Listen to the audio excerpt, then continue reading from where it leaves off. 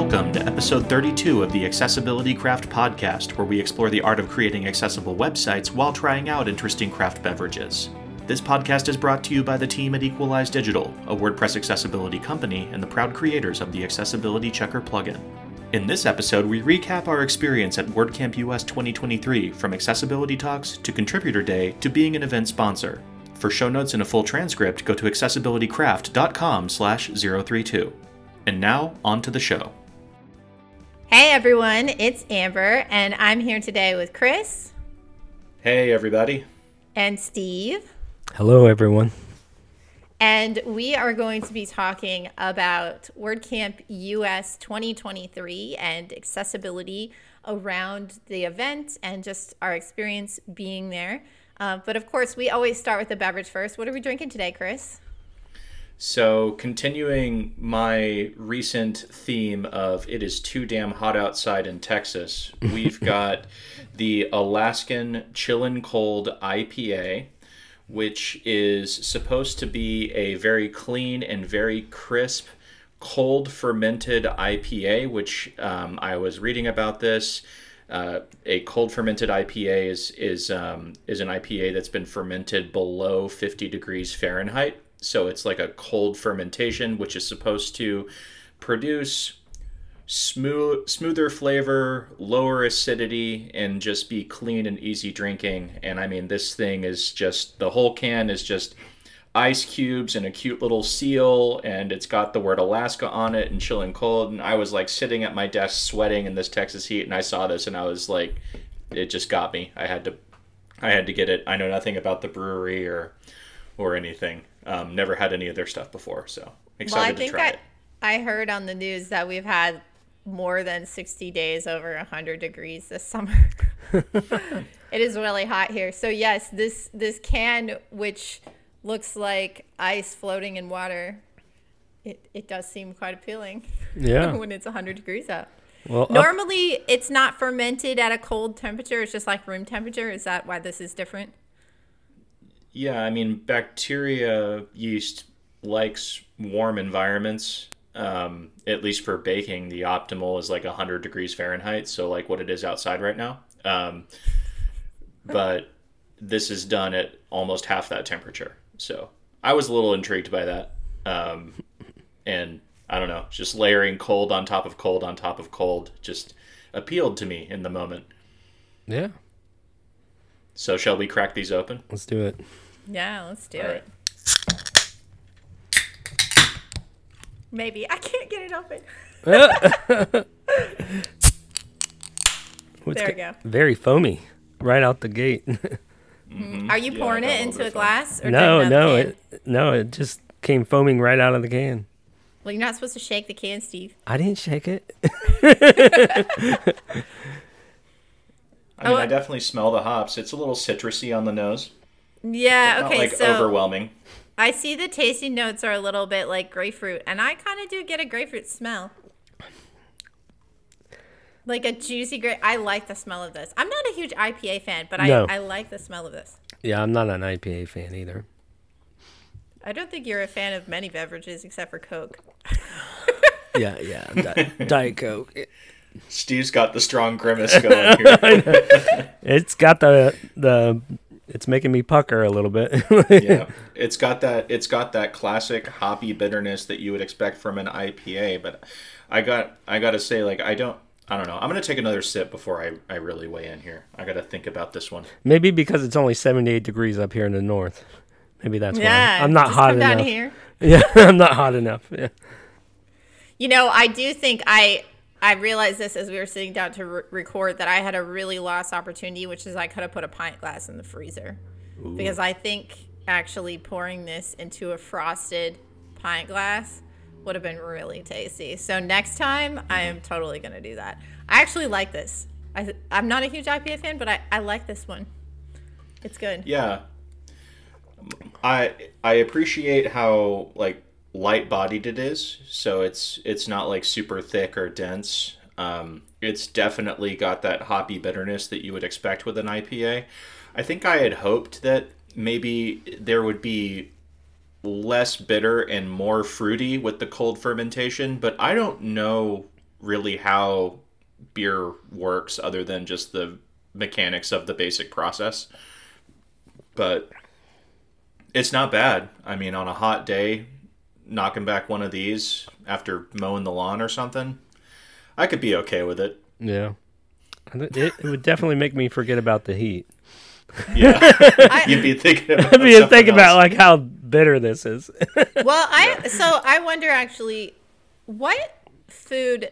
So IPAs, like we'll frequently have IPAs with like spicy food, right? Because it like balances out a little bit because it's a stronger flavor. But what would you put this with? Is there food you think that might make somebody who's not a huge IPA fan like it balance the flavors better? I mean, something like this, it's a little bit harder to do than like, you know, a stout or even an ale or something more medium bodied, just because it's so light bodied. You have to be careful about what I think you have to be careful about what you pair this with. It's really bitter, but it's that bitterness isn't backed up by like full bodiedness or acidity or anything. So it has to be lighter foods.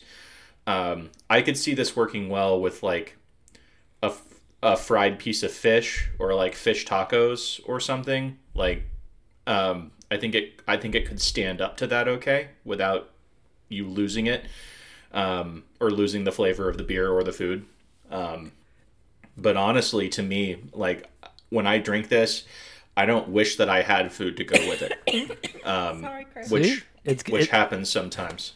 It's getting Amber, see? It's so bitter it's making her cough. Yeah, I'm leaving it in. I can't breathe. I'm leaving I it tried in. That's so part hard. of the review. I was like trying to hold in my cough because you're recording. Yeah. I'm going to chase mine with some Diet Coke. Mm-hmm. I mean, I actually think it does have a decent, it's subtle. It probably could be fruitier. Yeah. But for an IPA, I do kind of get a grapefruit note from it. Yeah. So the fish tacos with like a grapefruit or a citrus salsa would be good. Mm-hmm. So one of the fun things about doing this podcast with beverages is we don't always get to just ship one of these to our homes, and so regularly it's like 6-packs or 12-packs that end up going. And so Steve had this whole thing to share. I think, Steve, some members of your family tried this beer before you got to try it. Yeah. My mother-in-law came in to let the dog out. We were gone, and she grabbed one, and I think she thought it was like a seltzer water or something, you know, like a sparkling water. And she took a drink and thought it was the nastiest thing she's ever had. And she's not like, she doesn't drink beer ever, you know. And it was probably a really big, like if it's hot out and you think it's water, you probably take a really big drink. And then my father-in-law came in like a week later and did the same thing, and he thought it was pretty nasty too. Yeah, if I was introducing someone to beer, this is not the beer I would hand them. No. I honestly don't know what beer I would hand them, but I know it wouldn't be this one. Right. Yeah. I will say, like, transitioning a little bit to WordCamp US, last year WordCamp US was in San Diego. And when we go places, I really like to try local beers. Mm-hmm. And in San Diego, it was all IPAs. Mm-hmm. And they are definitely more, like I said, I don't normally drink IPAs, but I, tried to drink some. Yeah. Because I was like, I want to try the local stuff. I don't want to drink, Bud Light or something, you know? Yeah. But this year at WordCamp US, it was in DC, and they had more ales, I noticed. Mm-hmm. It's interesting regionally how beers happen, but I appreciated this year's WordCamp US beverages more than last year's. Yeah, totally. Same here. Yeah. So should we talk about WordCamp US? Let's do it. Yeah, this was my first WordCamp US in many years, and also my first ever contributor day. So maybe we can start with contributor day. Yeah, so it was not my first contributor day, but I was the table lead for the accessibility team. And it was the first time I did that. I was super nervous, but it ended up being not as scary as it sounds. So if anyone is out there thinking about leading a table during contributor day, you can do it. Yeah.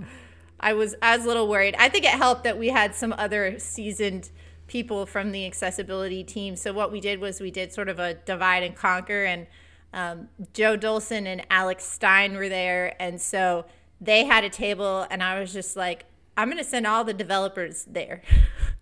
So people who want to know about patching things, I don't patch things. Yeah. So I was like, I'll send them there. They'll tell them what to do. And then at our table, we did testing. So we had some people who were interested in coming, but they didn't know how to test. So that was sort of fun. I like showed them how to test. They were all on Mac computers, and most of them had never turned on VoiceOver. So we did a quick like how to use VoiceOver demo, which was really fun. And then we tested the new 2024 theme because that was announced on that day, I think, or the day before. And so we did some accessibility testing on it, logged some GitHub issues. It still needs some testing, maybe not by the time this episode comes out. So I don't know. You were at the dev table, yeah. Steve. What was your thoughts on that table during Contributor Day? No, I mean, I thought it was good. I think it's a little overwhelming at first, right? Like you think you're going to get in there and you're going to either test a patch or create a patch, and you'll be a contributor all in one day, right? But it's limited time. In all, I don't know how many hours. You got 4 or 5 hours in total there, right? So at our table, we had Alex Stein, and he was blasting away at testing patches and stuff, and he was actually helping me a lot getting a local environment of Gutenberg set up. I got a local environment of Core set up, which was pretty straightforward. Gutenberg was a little bit more of a challenge to get set up local. And then why was that? What's different about the environment? The documentation for Core was better than the documentation for Gutenberg. Okay, so we need people to contribute to documentation. Yeah. So especially on the Gutenberg is, on GitHub. So maybe on that homepage, maybe if the documentation could be updated with, the quick steps, the npm commands that you need to run to get it up and running. So I leaned on Alex a little bit for some of those commands. And so I got both of those core environments set up. I was able to run them in tandem. I guess previously there used to be issues with running both at the same time. I don't know if they used to run over the same port locally or not. But so I got those rolled up, and I started diving into Gutenberg. Amber had suggested maybe we look at the table block and maybe adding vertical header rows, and but you dive into. This is my dream, everyone. Yeah. I want the core table block to actually be capable of making really solid, accessible tables. Because one of the major problems that we come across all the time in our audits is people don't have row headers on their tables. And you can go listen to our episode all about tables if you want to hear more about that. Yeah, totally. But you dive in the Gutenberg, and you quickly realize that, maybe making that change is not all that difficult, but then there's deprecation. So the deprecation file for that block is much, much larger than the actual code that does it, because you have to consider backwards compatibility. So I quickly realized that a patch for that was not going to happen within a few hours. But I would consider it a success that I was able to just get familiar with the core environment, with the Gutenberg environment, getting them both pulled down, running in Composer on my local environment. I mean, I think that's a huge first step. And then getting on the accessibility Slack, and like this morning they had the, what do they call it, Amber? The Bug Scrub. Bug Scrub. Yeah, there you go. It's a cool name. That's every Friday at 10 a.m. U.S. Central Time. Yeah. So just, so this would be the first time that I was paying attention to that. And I was in there just kind of lurking and watching and seeing if there's some way I can contribute, or that I could, provide some information to add value to the team there. So I think if you're thinking about getting involved in contributing, I think it's, baby steps to get there. And, there was one ticket that was raised this morning that I think I might be able to look at and contribute some time to if, I have free time. But that's always hard when you're working on your own services and products. But, yeah. Yeah, well, so you and I had an episode a while ago with Joe Dolson where he came on and he talked about contributing to WordPress. I mean, I think I think it's hard, right? Finding that balance. But at some point, if you just sort of say, I'm going to do this, I think this is important, I'm just going to make time for it. Yeah. I mean, that's a little bit like the way it is for us with the meetup. We talked for a while about running WordPress accessibility meetup, and then we didn't ever take any action because it felt like, where are we going to squeeze out the time? Yeah. And then we finally were like, rip off the Band-Aid. Podcast was the same way, right? Yeah, it's just like, we're just do it. This is when we're going to start. This is how we're going to do it. We're just going to set a deadline. We're going to figure it out, and we're going to do it then. So yeah, and it doesn't always monetarily make sense, right? But I think there's a bigger purpose here, right? Like, we're trying to give back to the community the best we can. But well, and I mean, when it comes to contributing to accessibility in WordPress, that really, it flies with our mission. Yeah. We're a certified B Corp. We're not always 100% about profits, right? We're trying to also do good things in the world and make a difference for people. And I do think, if we can improve the accessibility in the software itself, think about how many people use that software and how many people we can impact. yeah. So, yeah. So anyone who's listening and they want to get interested, it's not scary if you want to get involved. Yeah.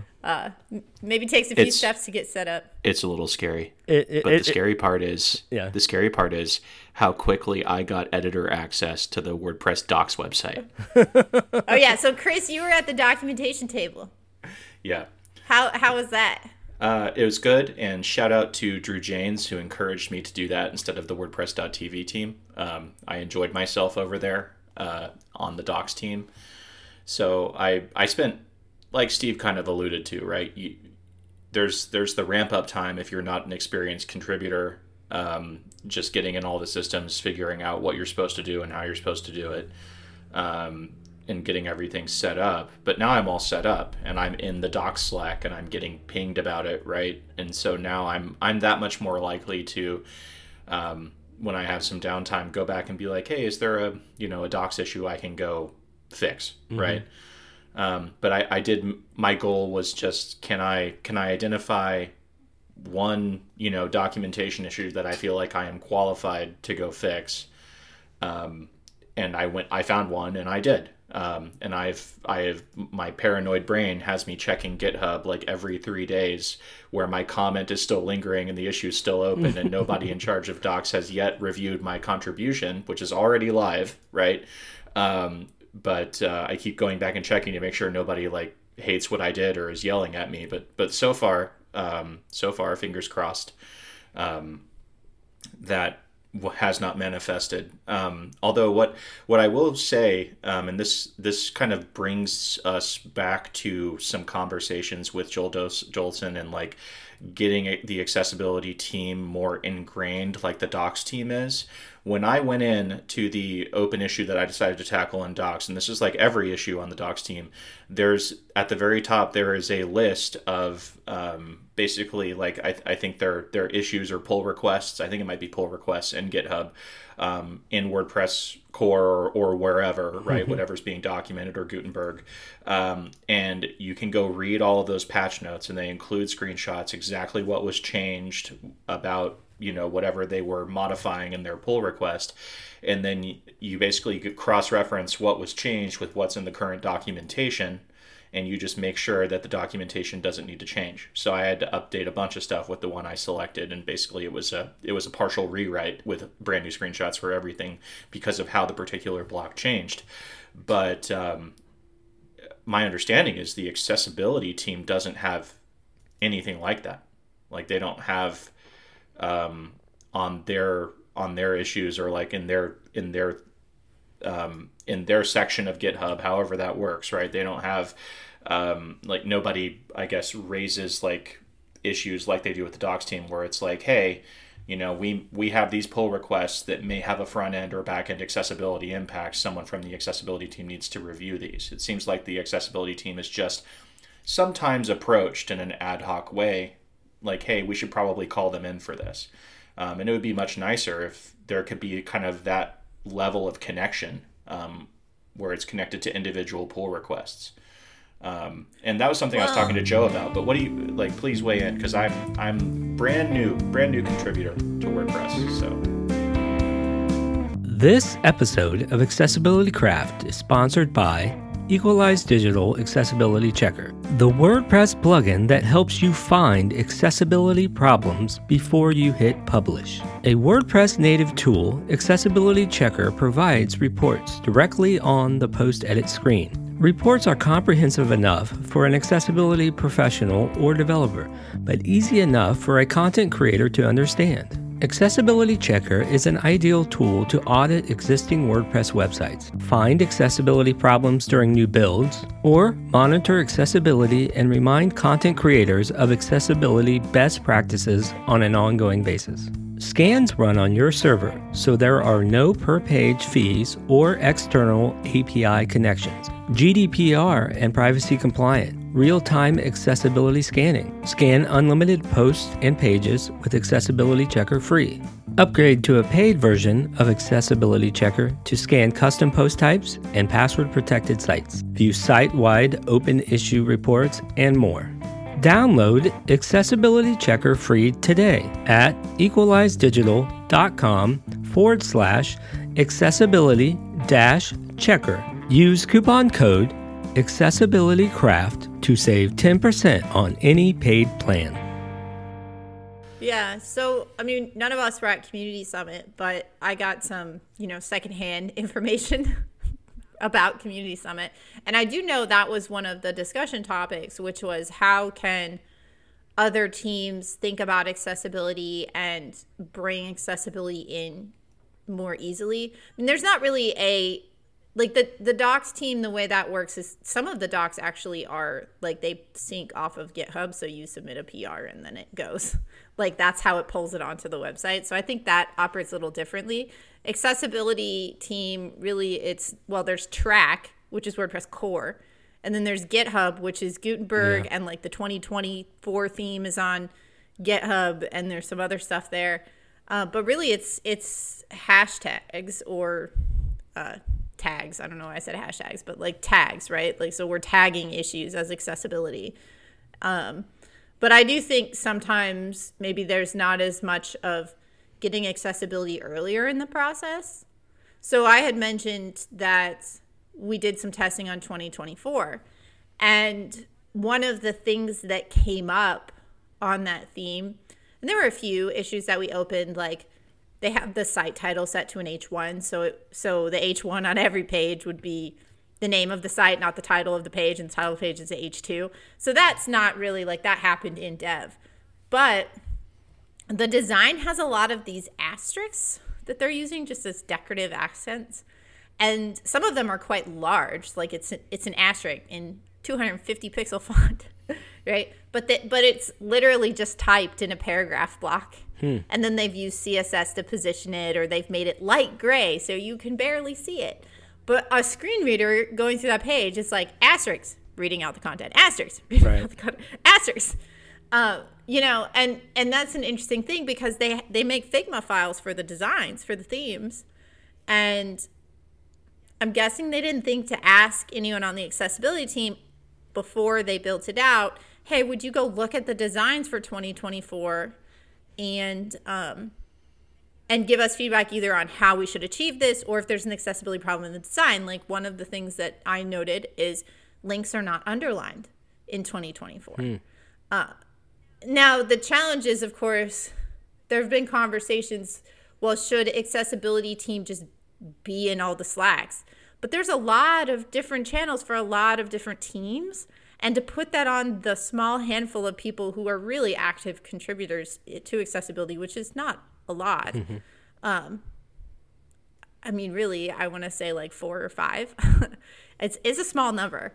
To have to monitor everything that every other team is doing, that's really challenging. And so I think there needs to be more of this other teams maybe thinking of accessibility and being even if I don't know about accessibility, I should proactively come out and outreach to the accessibility team. Yeah. Well, that was one thing that I don't know if this was Joe's idea or my idea or just something that came out of conversation in general, but we were talking about this problem just over lunch during WordCamp US. And we were talking about the idea of having an accessibility liaison on every major WordPress contributor team.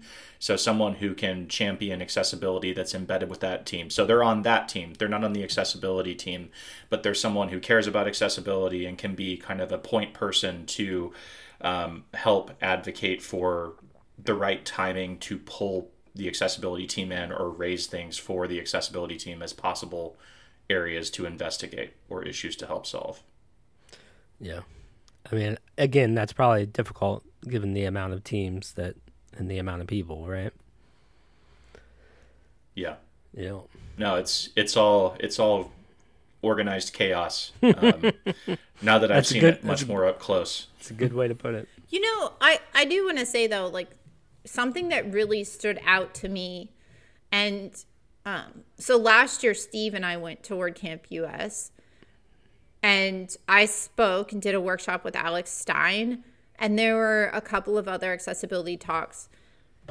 I feel like just the overall accessibility vibe at WordCamp US this year was significantly increased or higher. I don't know what that is, but like there were more, and maybe I could be wrong. I haven't, cross-referenced the schedules, but I feel like there were a greater percentage of the talks were accessibility talks this year than there were last year.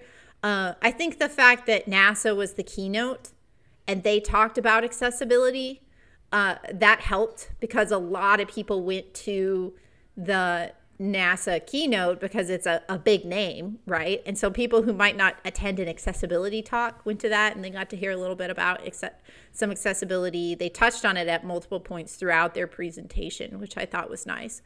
And then I just felt like the conversations I was having with people, I wasn't hearing as much of, well, what do you mean you do accessibility? Mm-hmm. I think more people seemed to know what accessibility was. Yeah, totally. There was one talk in particular that was really good. It was anatomy of an accessible navigation menu. I was gonna be like, "Are you about to say your own talk, Steve?" Toot my own horn. No. How do you feel about talking on stage at WordCamp US? Like that was a big room. Yeah. When I talked last year. Well, first of all, the event was way smaller last year because of COVID. But also, they had me stuck in some side room that was small. Yeah.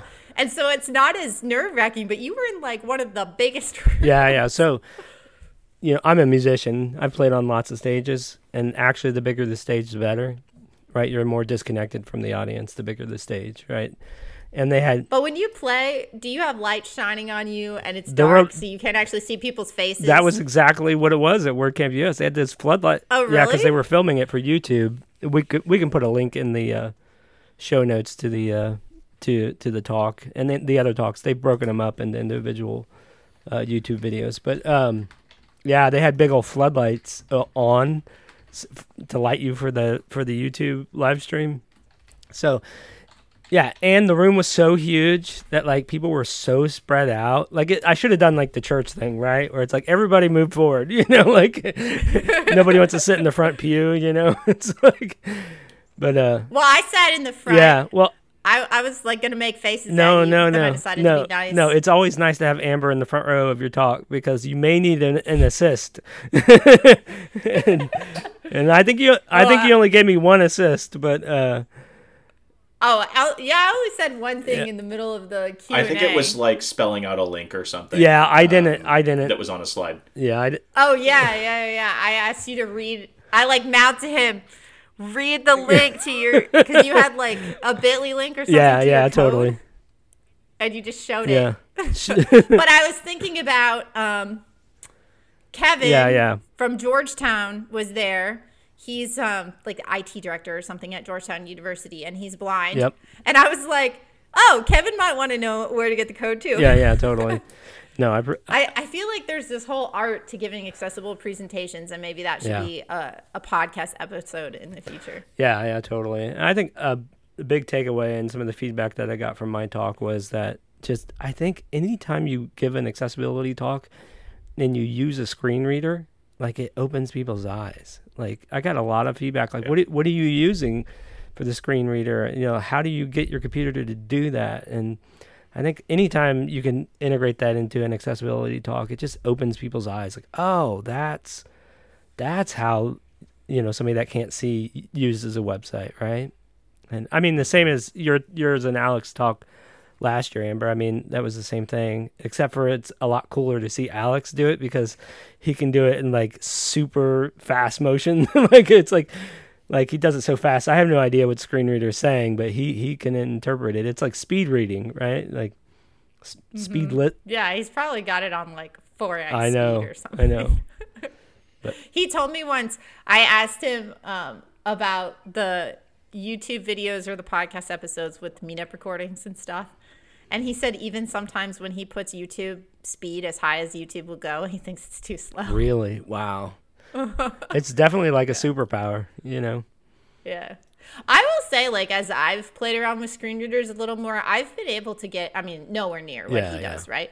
But when I first started using it, I feel like I had it set at like 40% or 50%, and it was very similar to someone talking. And now I get it to go faster because I'm like, I want to test faster. Yeah. And like, and like, I get used to hearing it. Yeah, and you can, like, you almost anticipate what it's going to say. Like, you hear the first few words, you're like, no, I don't need that tab. And in my talk, you may have noticed that there was a couple of times where I was running the screen reader and I'm tabbing through the page, and like, I'm like, in my head, I know what this is. I don't need to hear it, right? But then I was like, I need to stop and wait and let it read everything out for the audience to kind of understand what's going on. Mm-hmm. But, yeah. Mm-hmm. Yeah.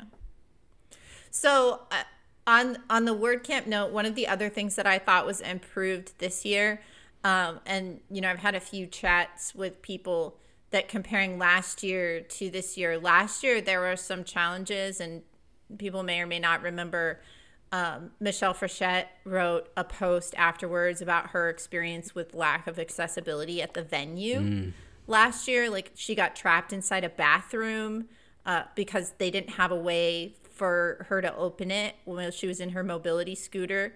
And I think they didn't have an accessible hotel room for her, so she wasn't able to shower. And this year it seemed like so after that happened, there was a lot of work that went out in the WordPress community, and they drafted guidelines for in-person organizers to talk about, you know, what they should look for in venues. You know, like having ramps to get on stage. Like, don't assume that everyone can walk upstairs to get on a stage. And things about doors and hotel rooms and that kind of stuff. And I did hear some more generally positive about this current venue, that it seemed more accessible.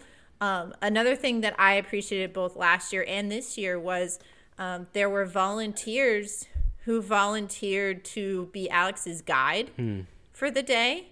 And Connor, I'm going to give a shout out to Connor. I don't remember Connor's last name, but he did it both last year and this year during WordCamp US, and he helped Alex get around, which I think is really nice.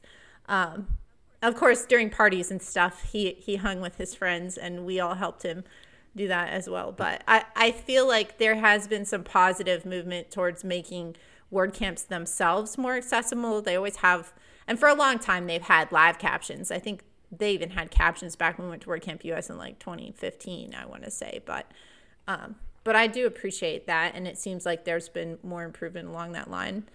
Yeah, I finally did get my Michelle and me selfie during kind of the beginning party before the event, and she and I had a short conversation, and that post that you mentioned came up, and I don't want to put words in Michelle's mouth or anything, but it seemed to me like she had a more positive experience this time than she did previously. So kudos to the organizers of this year's event for trying to do better.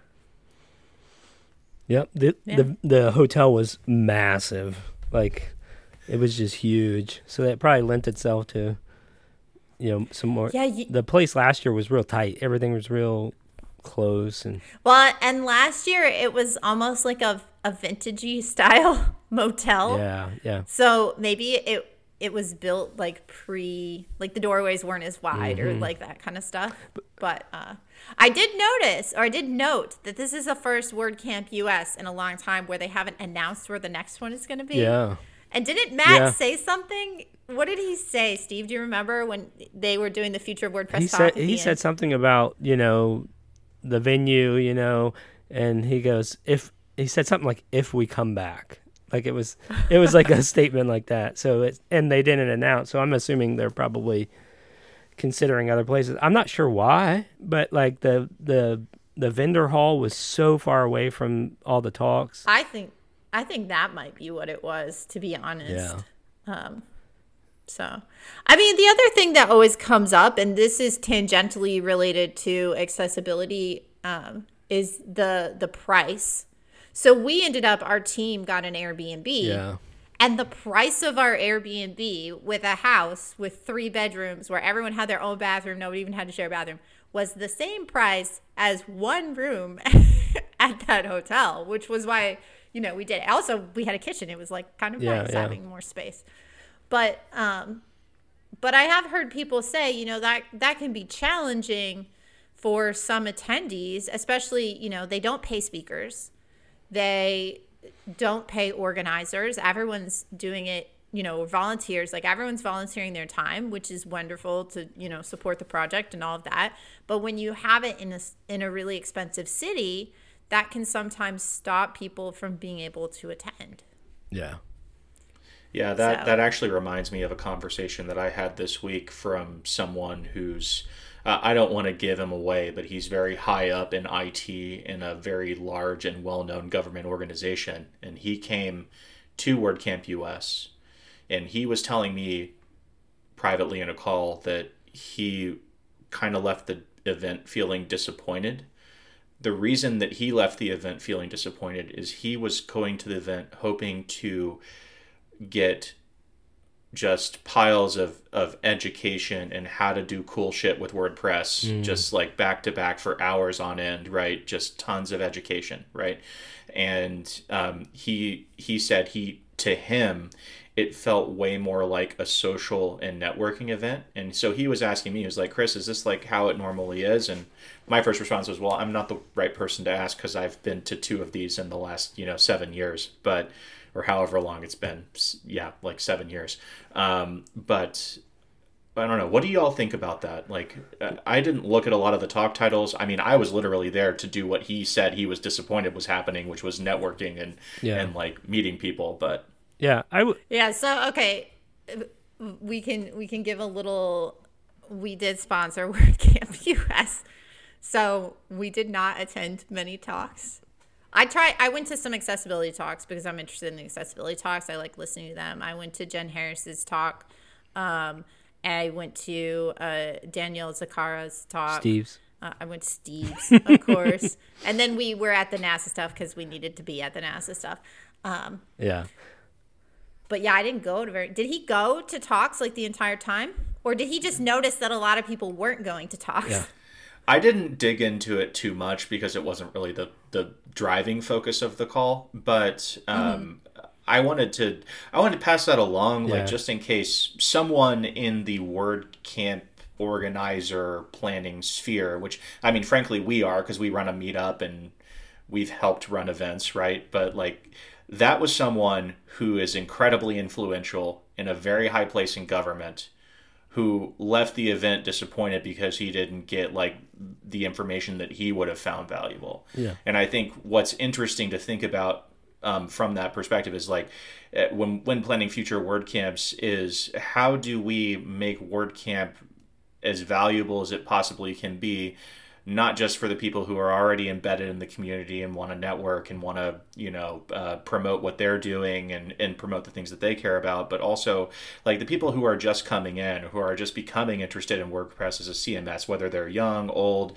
high influence, low influence, like making that a valuable event for them. And I didn't go read the full list of talks that were available, so I can't speak to this really intelligently in any sense. Like, I don't know, maybe there were a bunch of like really educational, like intro to WordPress how-to talks that he just straight up missed. Yeah. I'm not sure. But maybe he also wasn't looking for intro talks. Yeah, I mean, you were going to say something. Yeah, I can speak to this a little bit because I've experienced a little bit of the same. And I think what happens is, you said he's high up in IT, right? So in my head, he's technical, right? I think a lot of time at WordPress events like this, the talks are not very technical, and well, yours was. Mine was, but I will say that a lot of technical people, developers, are not very good speakers, right? And a lot of people that are very good speakers, a lot of times, are not technical. So you can end up with people that are just very good at giving speeches and very good at writing, submitting talks that are, appealing, that aren't going to go technical. I don't know if they didn't necessarily have a developer track, right, this year? No. So no, I'm looking at the schedule right now, and that's what I've been at ones before where they said this is a business track, this is a developer track, this is the marketing track, or something like that. Plus the format doesn't always lend itself to technical talks. You got 40 minutes, maybe less, 35 minutes with 10 minutes of Q&A. So you don't really have a lot of time to go super deep. I mean, there were a lot of accessibility talks at WordCamp US this year, and I think a lot of them touched on it. A lot of them come and it took like from a design angle. There were different angles. I tried to be the one that was the technical angle. So I think that accessibility itself was kind of hit on a lot of levels. But it's hard, and I think sometimes at those events it is about like community and networking. And I think as an attendee, sometimes you gotta search out those little points of inspiration, right? You have to think like if there's like one thing from each talk that I can take away and that inspires me to do a little something more. Maybe it's on the technical side, but yeah, it's hard to get like a real in-depth technical primer on anything within that short time frame. And like I said, developers don't speak very well, right? And developers don't want to get on a stage a lot of time and talk about their code. So what I will say, and this is maybe something that we should probably go put feedback in the WordCamp US Slack channel and tell them. But like thinking about that, what he said, and then thinking about some of the other conferences that we go to, because we go to conferences outside of WordPress, some of which are tangentially WordPress related, like WP Campus, and some of which are accessibility, so like Access U. And I will say, like, I think what the challenge is with a WordCamp, and this was a big event. It had over 2,000 registrants, I think. They're trying to provide content for a lot of different people with a lot of different objectives and a lot of different skill sets. Mm-hmm. And because they're also the WordPress Foundation, the Community Foundation wants it to be available to everyone. There's a $50, it's like $25 a day maximum price that you can charge to attendees, which is wonderful. But I do think that can sometimes, like, it maybe brings in people who are just getting started. And so as a result, you need to have more of that beginner level content. And when I compare that to some of these other more focused, like WP Campus is all about WordPress in higher ed. Mm-hmm. So it is very tight on WordPress and very tight on a very specific industry. And the first day of the event, they do all day workshops. So like I led one just on how to test. And I was able, instead of doing a 40-minute, like, can I really tell you how to test something? I had 5 hours. Yeah. I think it was 5 hours. And so we could really go in, and there was like time for people to actually do something effective. At Access U, their shortest talks are 90 minutes long. Some of them are much longer, and they're all accessibility related. So it's very targeted. And so I think, maybe the thought for somebody who is more advanced like that is that, I'm not sure if a WordCamp is the best place to go, but perhaps that's also a problem with WordCamps And the fact that we're just making city-based WordCamps or geographic-based WordCamps instead of like, this is the accessibility WordCamp or this is the enterprise WordCamp. And it's national and people come from everywhere, but all we're going to do is talk about enterprise at this WordCamp. And like that was a big thing with our meetup. I had to go through a whole process to get them to improve us having the accessibility meetup because that's a topic-based meetup. And until I submitted that request to get it approved in the official meetup program, they had always said you can only have city-based meetups. You cannot have topic-based meetups. And so I think like the challenge with that then is you don't build a community around a topic. And so then where are you going to get a whole conference around a topic? You're not. Yeah. Right? At least not within the official WordCamp sphere.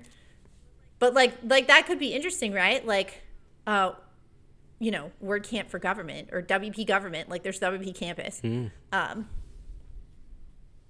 But is that going to be part of the official WordPress? I don't know. Yeah. It might not. It might end up.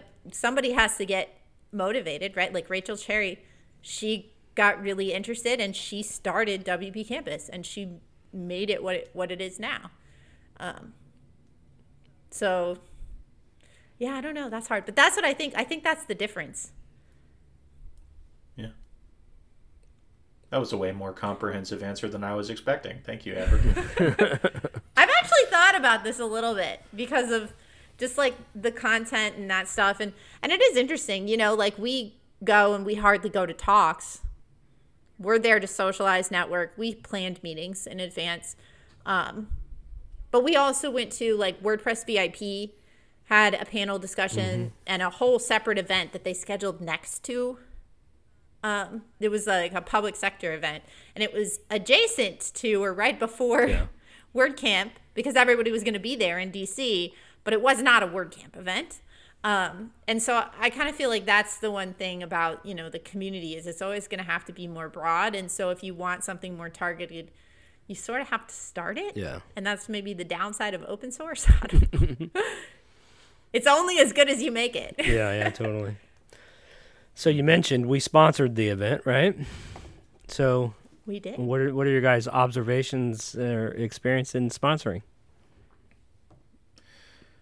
I like that answer. I left Washington D.C. very, very happy. Yeah. And I don't know if that is like solely the credit of the WordCamp US organizer team. I'm not trying to denigrate what they did because obviously they put on a successful event. I do wish the sponsor hall had been closer to where everything was happening. Yeah. That's probably my one piece of feedback for them. But I feel like we had kind of a confluence of many different things that all lent themselves to accessibility being topical, our company and our tooling being mentioned, and then we had dedicated space and dedicated meetings happening around the clock for 2 days straight. And so for me, from a sales perspective, I got home and I mean, y'all saw the screenshot I posted in our private company chat room. It's like 20 or 30 inquiries were in on Monday, and I've been getting 2 to 3 a day every single day since the event. Yeah. And I will say it's incredible. We've had more like so people can get our free plugin off WordPress.org, but they can also get it off our website. And if you get it off our website, we give it to you with easy digital downloads, which is the same way we sell the Pro plugin. And then we have a Zapier integration that sends just like, oh, someone got a free thing or someone bought something, just so our team can see it where we're hanging out. It's a dopamine and it's hit, open for right? everyone. Dopamine. Yes, it is a dopamine hit. And I will say, like, both free opt-ins and purchases, like the cadence was up quite a bit during WordCamp US than it was, pretty like on an off week where we're not doing something like that. Mm-hmm. I do think, maybe some of the messaging I got, like email communication, could have been slightly improved, but I felt like, they did what they needed to do. One of our team members, Baldinder, was on the sponsor team. So So, if I had a question, I would always just ask him at base camp. Yeah. Well, and to their Paul team's Tinder, credit, do you know about this? I had multiple organizers checking in with me multiple times per day, like at our booth or just in the hallway, just being like, "Hey, how's it going? How's it going? Do you need anything?" Like, so I think they did a very good job. Also, shout out to the Gaylord Nationals kitchen team. From a former chef, like all the food was very good both days, and I've definitely had way worse food at word camps, and this one kind of was a standout for me. Yeah. Well, I like that a lot of the stuff was kind of like build your own. Like they'd have salads, but it was just like lettuce here, and then it was almost like a salad bar, I guess. Which is nice because then people can pick what they want and leave off what they don't. It was a little fancy. I'm the kind of guy that's okay with the Chick-fil-A box, right? But yeah. Well, so let's tangent for a minute because we definitely took you out of your comfort zone with restaurants. Oh man, yeah.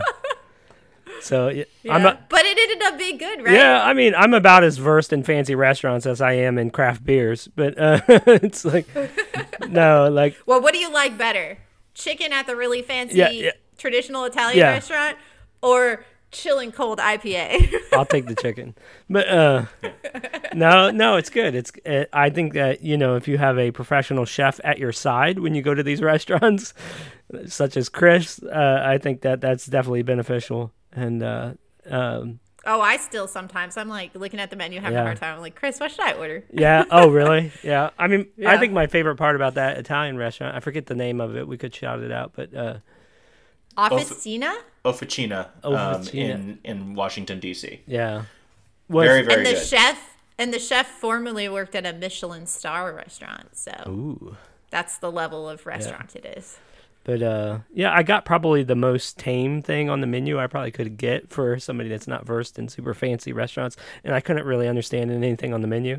It was all in Italian. Yeah. So, but no, I enjoyed Chris helping me pair the wine with the meal and like kind of thinking about that, like as I'm eating and sipping the wine, like thinking how they go together. And stuff. It's kind of a new thing for me. I liked it. It was fun. I had a Chardonnay, right? And yeah, you had a Chardonnay. And I remember Chris it was like a chicken dish. I had octopus. Yeah. We can just say he had something that came out. It wasn't even sliced. It was just a tentacle laying on his plate. Everyone. Yeah. The rest of us at the table were just like, oh. Yeah. I mean, I guess it had stuff piled on top of it, but. Yeah, he was brave. I'm not one to take pictures of food, right? Like, but I had to take a picture of that to show my family, and they were all thoroughly disgusted. None of them wanted to go there and try octopus. No.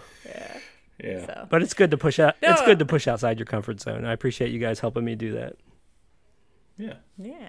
Well, no, it's fun to get together as a team, too, in person. I think that's the other part that made WordCamp US special for me in particular. Amber and Steve, I know you all have been together in person a couple times this year, but for me it had been literal years. Also, shout out to our marketing person, Paula, who also came to the event and held down our booth for 2 full days while we all ran around and had meetings and did talks. She was instrumental. She also brought us rum from the Dominican Republic, where she's from, which was fun. And I managed dark chocolate, single origin dark chocolate that was made in the Dominican Republic. So that was really special and nice of her to bring. But no, all in all, it is a great event. I don't know that there is much that I would have changed about it. Yeah, I think of all of my Word Camps and Word Camp US's, that was my favorite one. Yeah. There's just a lot about it that was really wonderful. The Smithsonian was where the after party was. That was excellent. I super liked that. It was non-alcoholic, which I thought was wonderful. And honestly, like, I think, Chris, you might have spent more time networking, but we got there and I was a little bit like, I'm going to look at exhibits. So I just walked around with Joe Dolson. And I just looked at stuff. And we mostly didn't talk business. And then every once in a while, someone would come up to us and they'd talk to us about accessibility for a little bit. And then we'd be like, why are we talking about accessibility? Let's keep walking. And then we would talk about animals again. It was cool. It was refreshing not to be, stuck in a loud, noisy bar. With everybody back to back and everybody could spread out. That was probably the best after party I've ever been to. That's probably the best event I've ever been to. They did that in Philadelphia too. Oh, yeah. The WordCamp US in Philadelphia, the one that Chris spoke at. Oh, okay. That one was also it was at a museum. A museum of some sort. It was like a history museum, kind of like that, but I don't remember what it's called. That was fun. They did have alcohol though, and so there were still just some people who were drinking a lot. Yeah. Like, I just enjoyed that it was just more couch, and they had quite tasty desserts, and I like desserts. Yeah, so. yeah, they did. Mm-hmm. Yeah. So, I think we've maybe successfully talked about WordCamp US, and we're not so sure about the drink, but WordCamp US gets major props from us. So, anybody want to say anything before we sign off? The drink's a little bitter, but WordCamp US went down smooth. Nice. That's our closer. All right. See y'all later. Bye. All right. Bye. Thanks for listening to Accessibility Craft. If you enjoyed this episode, please subscribe in your podcast app to get notified when future episodes release. You can find Accessibility Craft on Apple Podcasts, Google Podcasts, Spotify, and more. And if building accessibility awareness is important to you, please consider rating Accessibility Craft 5 stars on Apple Podcasts. Accessibility Craft is produced by Equalize Digital and hosted by Amber Hines, Chris Hines, and Steve Jones. Steve Jones composed our theme music. Learn how we help make thousands of WordPress websites more accessible at equalizedigital.com.